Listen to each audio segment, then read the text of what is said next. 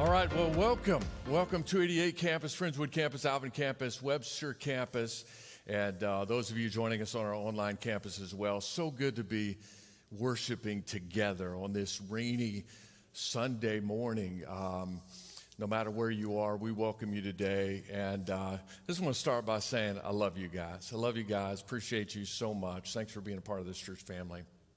As we begin our Christmas series today, I want to take you back in time to that very first Christmas when the world was indeed waiting. I guess if we have something in common with that first Christmas, is that in 2020, through this pandemic, we've been in a season of waiting. Waiting to take that trip, waiting on the turnaround from God to come, waiting for an answer to the virus, waiting on restrictions to be lifted, waiting on God to show up and turn our bad situation to the promise that He made to us that all things would work together for good. Waiting, and this one has been heartbreaking, to see loved ones. I know some of you are there right now. I know one elderly lady at our church who's been by herself the entire time, and she's watching right now. But my heart has been waiting for our church family to return to God's house as we did in the past. We are at about 36% in attendance of what we were same time last year, which some pastors are very depressed about that. I'm just glad somebody's here. Amen? But I do look forward to the day when we can meet like we used to with handshakes and hugs and high fives. And I'm not even a hugger really, but I have become one in the pandemic.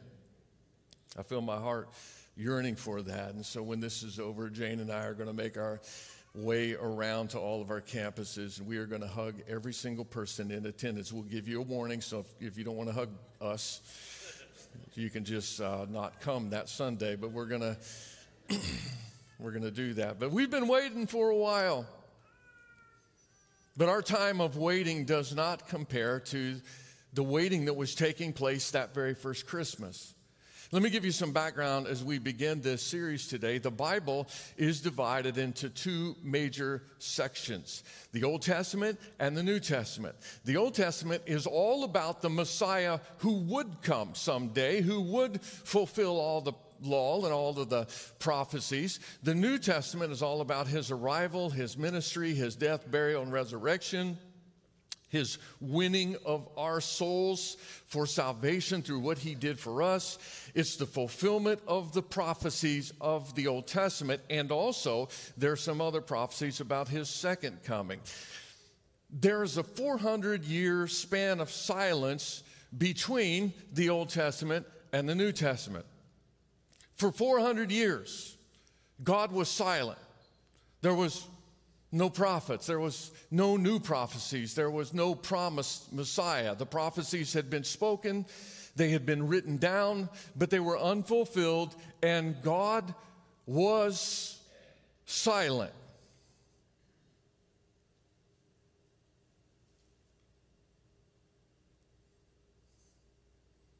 I just wanted you to feel that. God was silent, and the people were waiting and waiting.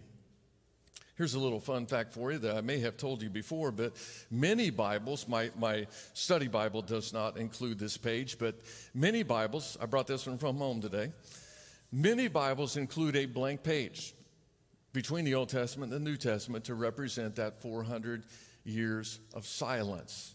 And today, what we're doing is we are turning that page from the Old Testament over to the New Testament. We are going past that 400 years of silence, and the reason that we're turning this page is because God is about to speak in the New Testament for the first time in 400 years. But it's not what you would expect. You would think that since the Old Testament was all about the Messiah coming, that the New Testament, the very first word from God, would be about the Messiah, would be about Jesus. But you turn the page and it's about Jesus' cousin, John the Baptist. And In fact, John actually shows up rather abruptly in the Christmas story in John chapter 1. John chapter 1 is my favorite rendition of the Christmas story. It doesn't say Mary and Joseph, baby Jesus, manger, all that, but it says, very poetic, in the beginning was the Word, and the Word was God, and the Word was with God in the beginning, and through him, nothing was created but through him all things were created, and on and on. Just very poetic, and into this very poetic language about Jesus coming to earth right in the middle of what is a beautiful reading comes this. This is John chapter 1, verse 5. The light shines in the darkness, still talking about Jesus in verse 5. The light shines in the darkness, and the darkness has not overcome it. Verse 6, there was a man sent from God whose name was John. And it really feels out of place. In fact, I'm going to read this passage on Christmas Eve, and I'm leaving the part about John out. I'm covering it today, so it's okay, but I'm just saying, it doesn't really feel like the Christmas story. And as I said, you would expect to turn the page, the blank page, and get to the New Testament, and it would be Jesus, Jesus, and you would hear God speak about him first, but then there's John. It's like your cousin showing up at your wedding and getting engaged on the microphone in front of your entire reception. It just feels sort of out of place. And here's John, Jesus' cousin, showing up right in the Christmas story. By the way, John was 6 months older, or so, 6 months older than Jesus. Jesus in human form. And he grew up and became this wild man preacher who preached about 20 miles east of Jerusalem at the Jordan River. He wore camel skins, which was not in style. He ate locusts, which was not normal. He yelled his sermons, which was not welcomed by many people. But John's ministry was a wake-up call for the coming of the Messiah, for Jesus. And John knew his place, as stated in John chapter 1, down to verse 8. He himself was not the light. He came only as a witness to the light. So John is the one who very famously said once upon a time, he must increase, I must decrease. So he knew his place. He knew his role. He knew what job he was there to do. And his job was to preach repentance to all the people. And that's what he did 24/7, all the time. He had one sermon. It was called Repent. Every now and then he would do a series of sermons. It was called Repent. And sermon 1 was repent, and the first point was repent. And if you're taking notes, the second point was repent and repent. It was all about repentance, repentance, repentance. And if you don't know, repentance means to do a 180. It means, and we all have to repent to follow Jesus. Did you know that? We all have to repent to follow Jesus, because before we follow him, we're following something else. And the Bible calls us away from that something else to him. So we turn away from that something else, we do a 180, and we turn toward Jesus. And John came preaching repentance, preparing the people to get ready. They were getting ready for Jesus to come.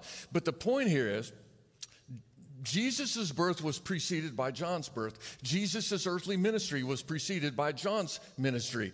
But, sermon plot twist now, the person that we're going to focus on today is not John. Kind of felt like John, didn't it? It's not going to be John, it's going to be John's dad. The sermon series is Believe, the journey from doubt to belief. And John's dad, Zechariah, is the one who made that trip from doubt to belief. And his story is found in Luke chapter 1. So let's read a few of these verses, hopefully learn from his situation.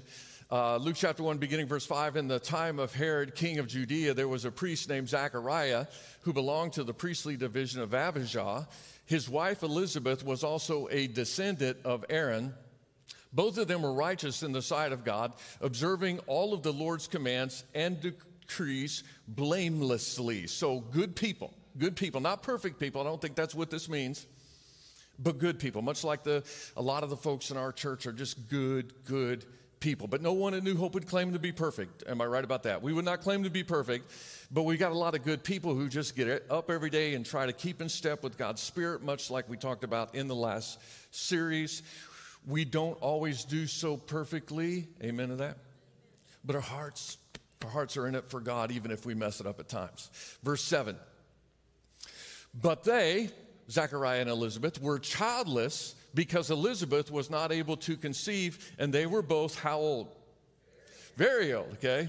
don't exactly know what that means, but they were very old. And so very old with no children. And back in the day, that was a big deal. Back in the day, in a Jewish family, children were everything. That was seen as God's blessing. If you did not have children, God didn't love you for some reason. And so people really wanted to have children. It meant everything to them. But here's the main player in our story and his wife, blameless, as we read in the text, blameless but not blessed with a child. And maybe you can identify. You've tried to do all that God has asked you to do, but there's something that is on your heart that has not happened yet. You wanted the promotion, you haven't gotten it. You're still single and you would like to be married, or you're childless, or you're jobless, or some other blessing that you have hoped and prayed for. It is just not there. Maybe you feel today blameless but not blessed. Verse 8. Once when Zacharias' division was on duty and he was serving as priest before God, he was chosen by Lot, according to the custom of the priesthood, to go into the temple of the Lord and to burn incense. So, more background here. There were about 8,000 priests in the land at that time. They were divided into 24 divisions twice a year for a week at a time. Each division would go to Jerusalem and would serve in the temple. So if my math is correct, there are about 300 priests serving in the temple on duty all the time. When they arrived on the scene, they would first cast lots to see which priest would do what job or would have what role, and then they trained in that role for a time period, and then or got retrained because it had been at least 6 months since they had done it before, if they had done it before.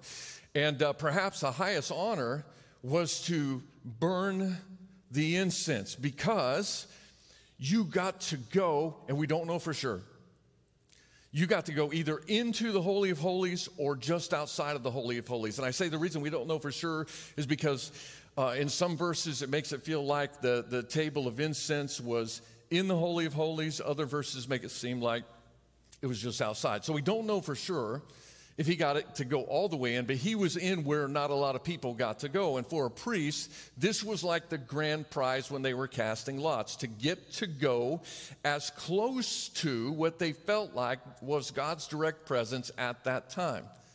And so they cast the lots to see who would do what job. The lot fell to Zechariah to burn the incense, and boom, it was like he won the priest lottery. And then verse 10, it's showtime. And when the time came for the burning of incense, all the assembled worshipers were doing what? Praying outside. So this is a big deal. Everybody's outside worshiping, and then they're praying now. But they're on the outside because they can't go on the inside like Zechariah can. So he's inside. That's why I'm saying this is a big deal, big moment, and it's a holy moment. He's either in or as close to the holiest place known to man at that time. And I've told you this before, but it's been a while. Jewish people still gather as close as they can get to that spot to this day. Here's a picture. This is as close as they can get. This is the Western Wall, or the Wailing Wall, and Jewish folks show up there all the time, every day. No matter when you go, you're probably going to see some folks there praying at the wall. And here's why. This wall ends about, up here somewhere. On top of the wall, this is the retaining wall around Temple Mount.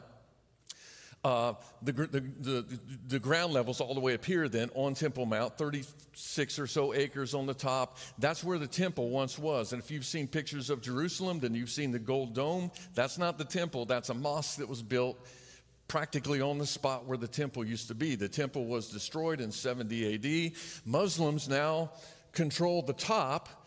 This is as close as a Jewish person can get to the temple and to the Holy of Holies nowadays. And so they show up there all the time, praying, as close to what they feel like is God's presence as they can possibly get. And every time we go to Israel, we go here and we say prayers, and people can even put things in the wall, prayer requests and all that.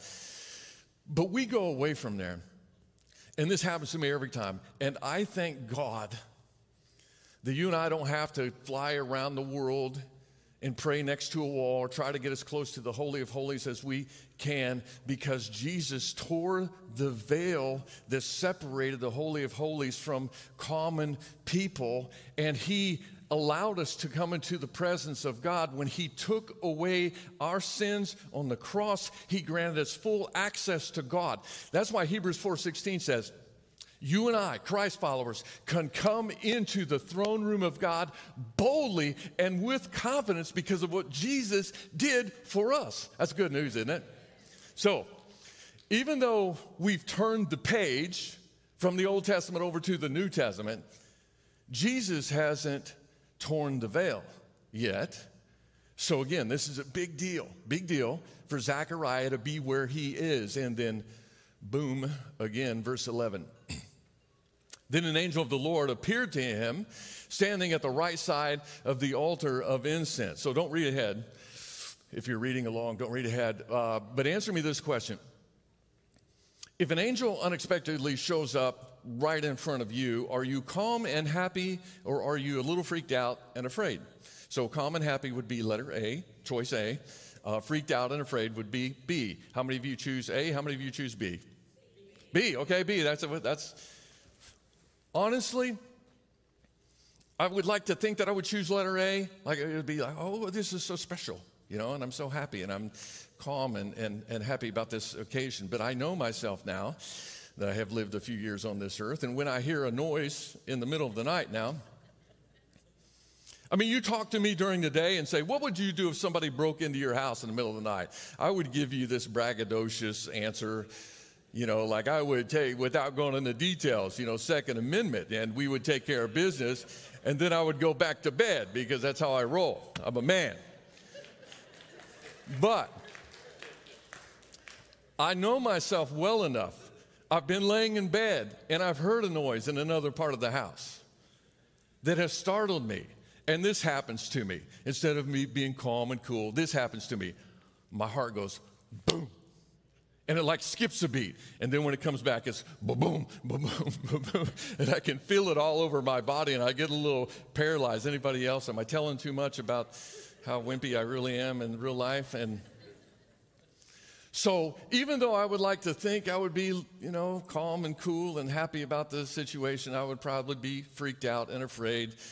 Like Zechariah, here he is, verse 12. When Zechariah saw the angel, he was startled and was gripped with fear. Been there, done that. Now, I don't blame him. Do you blame him? Okay, all in favor of not blaming Zechariah and giving him a break, say amen. Okay, now, continuing in the text, remember, God has been silent for 400 years. 400 years. Nothing. Not a word from God. 400 years have passed. The streak ends now. Verse 13. But the angel said to him, do not be afraid, Zechariah. Your prayer has been heard. Your wife Elizabeth will bear you a son, and you are to call him John. So I'm going to cut to the chase a little bit here because we got to move along. Zechariah had been praying for a child. We didn't know that, but the angel tells us that. If you read on, you're going to see that the angel used prophetic language to tell the priest, a priest, who knew prophecy, what was about to happen. And Zechariah doubted God. He doubted. 400 years of silence. God speaks through his angel Gabriel. And the very first person that God speaks to after 400 years doubts him. What can we learn from a doubtful priest today? Let me give you 3 observations if you are taking notes. The first one is this: you can be busy for God but not receptive to his word. You can be busy for God but not receptive to his word. All of the priests in the temple were busy. It was a major operation. There was, as I said, 8,000 staff members on rotation, working in rotation. When they got to the temple, it was game on. In fact, if you look at the biblical descriptions of the temple and the furnishings, because it listed all in the Bible, if you look at the furnishings in the temple, you're going to see that there's something missing. that is very obvious in the room that we are all in right now at all of our campuses. They had no chairs at the temple. And the reason that they had no chairs is because the priests were so busy that they didn't have time to sit down. So here's Zechariah, busy for God. God shows up at his work while he's busy for God. And Zechariah does not receive the word from God. I think that there are times when we can be so busy that we're not receptive to God's word. We're so busy. I got a lot to do today. I'm going to bypass this today. I'm going to go on my way and do my thing. I'm reminded of this story in a little bit later in Luke chapter 10. Let me fast forward just for the moment. Fast forward from this story. The story of Mary and Martha, friends of Jesus. Mary, Martha, Lazarus, they were siblings living in the same home. Jesus stops by their house. He's going to eat with them. But what happens next? Mary is seated on the floor in front of Jesus, listening to Jesus talk. Martha is busy making preparations for the meal and getting angrier and angrier at her sister for not helping. Luke chapter 10, verse 40. Martha was distracted by all the preparations that had to be made. She came to Jesus and asked him, Lord, don't you even care that my sister is sitting there on the floor and she's left me to do all this work by myself? Tell her to help me. Tell her to help me. Okay, so two sisters, same house, same Jesus. One sister has chosen to listen. The other sister, get this, has chosen to be busy for Jesus. One is listening to Jesus, one is busy for Jesus. And I'm just going to say, it is true. If Jesus is going to stay for a meal, somebody has to prepare the meal. How many of you on board with that? Somebody's got to do something, right? And that would be me if I was like, are you Mary or are you Martha? I am Martha. I'm Martha, okay? How many Marthas we have in church today? Any Marthas? Somebody's got to do it. I'm going to get it done, okay? But according to Jesus, and he's speaking to all of us who would be more like Martha, there's always time to slow down and to do the right thing. In this case, to listen to his words. Verse 41. Martha, Martha, the Lord answered, you are worried and upset about many things, but few things are needed, or indeed only one. One thing's needed. Mary has chosen what is better, and it will not be taken from her. It's a good word for pastors, but it's a good word for, any staff members at a church. It's a good word for volunteers at a church. It's a good word for all Christ followers who are trying hard to walk by God's Spirit, as we said in the last series. There's always something else to do for the Lord. Like if you're working 40 hours doing your job, there's always going to be somebody to reach out to, somebody that needs prayer, somebody that needs to be ministered to, somebody that you need to take something. There's always something else, some other need if you're doing ministry. But the deal here is, and I think the temptation for all of us, if we're following hard after God, the temptation is to be busy for Jesus, but not take time to slow down and to listen to his word. That's the temptation. And honestly, according to Jesus, all of our work, the work that I'm doing right now, someday it's going to cease. The work that you do every single day, someday it's going to cease. But let me tell you something that doesn't cease. That is a relationship with Jesus Christ. Amen? So Jesus said, Mary made the right choice, which means listening to God and developing a relationship with him and getting into his word. That, my friends, is a choice. Zechariah was about as close to the direct presence of God as one could get back in the day, but he was not receptive. He doubted. Back to Luke chapter 1 now, in Zechariah's story. Verse 18, Zechariah asked the angel, how can I be sure of this? I'm an old man and my wife is well along with years. And so you're getting a direct message from God, and still you're wondering, how can I be sure that what God is telling me is going to happen? How can I be sure? So the angel pulls out his identification card. The angel said to him, dude, I'm Gabriel. Okay, I'm going to take a couple liberties here with the text.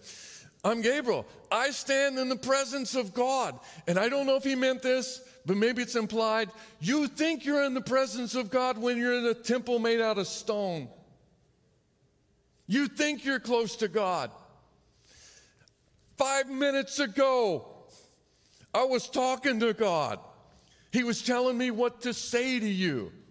And I've been sent to speak to you and to tell you this good news. It's amazing to me that a guy who was working long, hard days in the temple doubted God's word for him. But listen to me, I know we've all got busy lives. We're all busy. And the pandemic, for some of us, has made us busier. I still can't figure it out. But I'm busier than I was before the pandemic. Everything just seems to take longer. You got to figure things out as you go.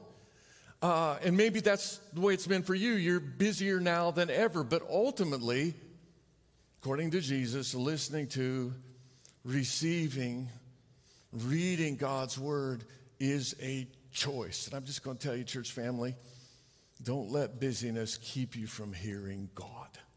Amen? Number 2. You can know about, not know. You can know about, not know. Let me explain that. Here we have a priest whose job it was to know the scripture. Priests knew the law. The law would be considered the first 5 books of the Old Testament. That's the Pentateuch. They knew it like the back of their hands. And they knew the prophecies about the Messiah, over 300 of them in the Old Testament. It was Zechariah's job to know the scriptures and to teach his family and to teach people around him. Amazingly, he would have even known the prophecies about Jesus' forerunner, which meant that he would have known the prophecies about his own son that the angel referred to when he gave him the news.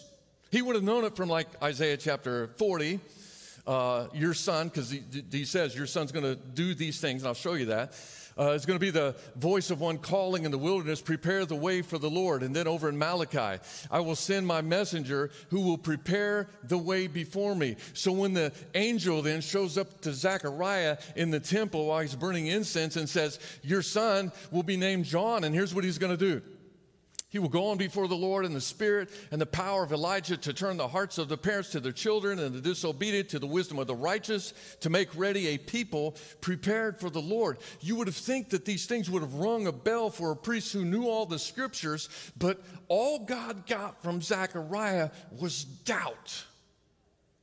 Which leads me to say you can know about something, but not know it. Does that make sense? You can have head knowledge about something, but not know. Same thing's true with the relationship with Jesus Christ.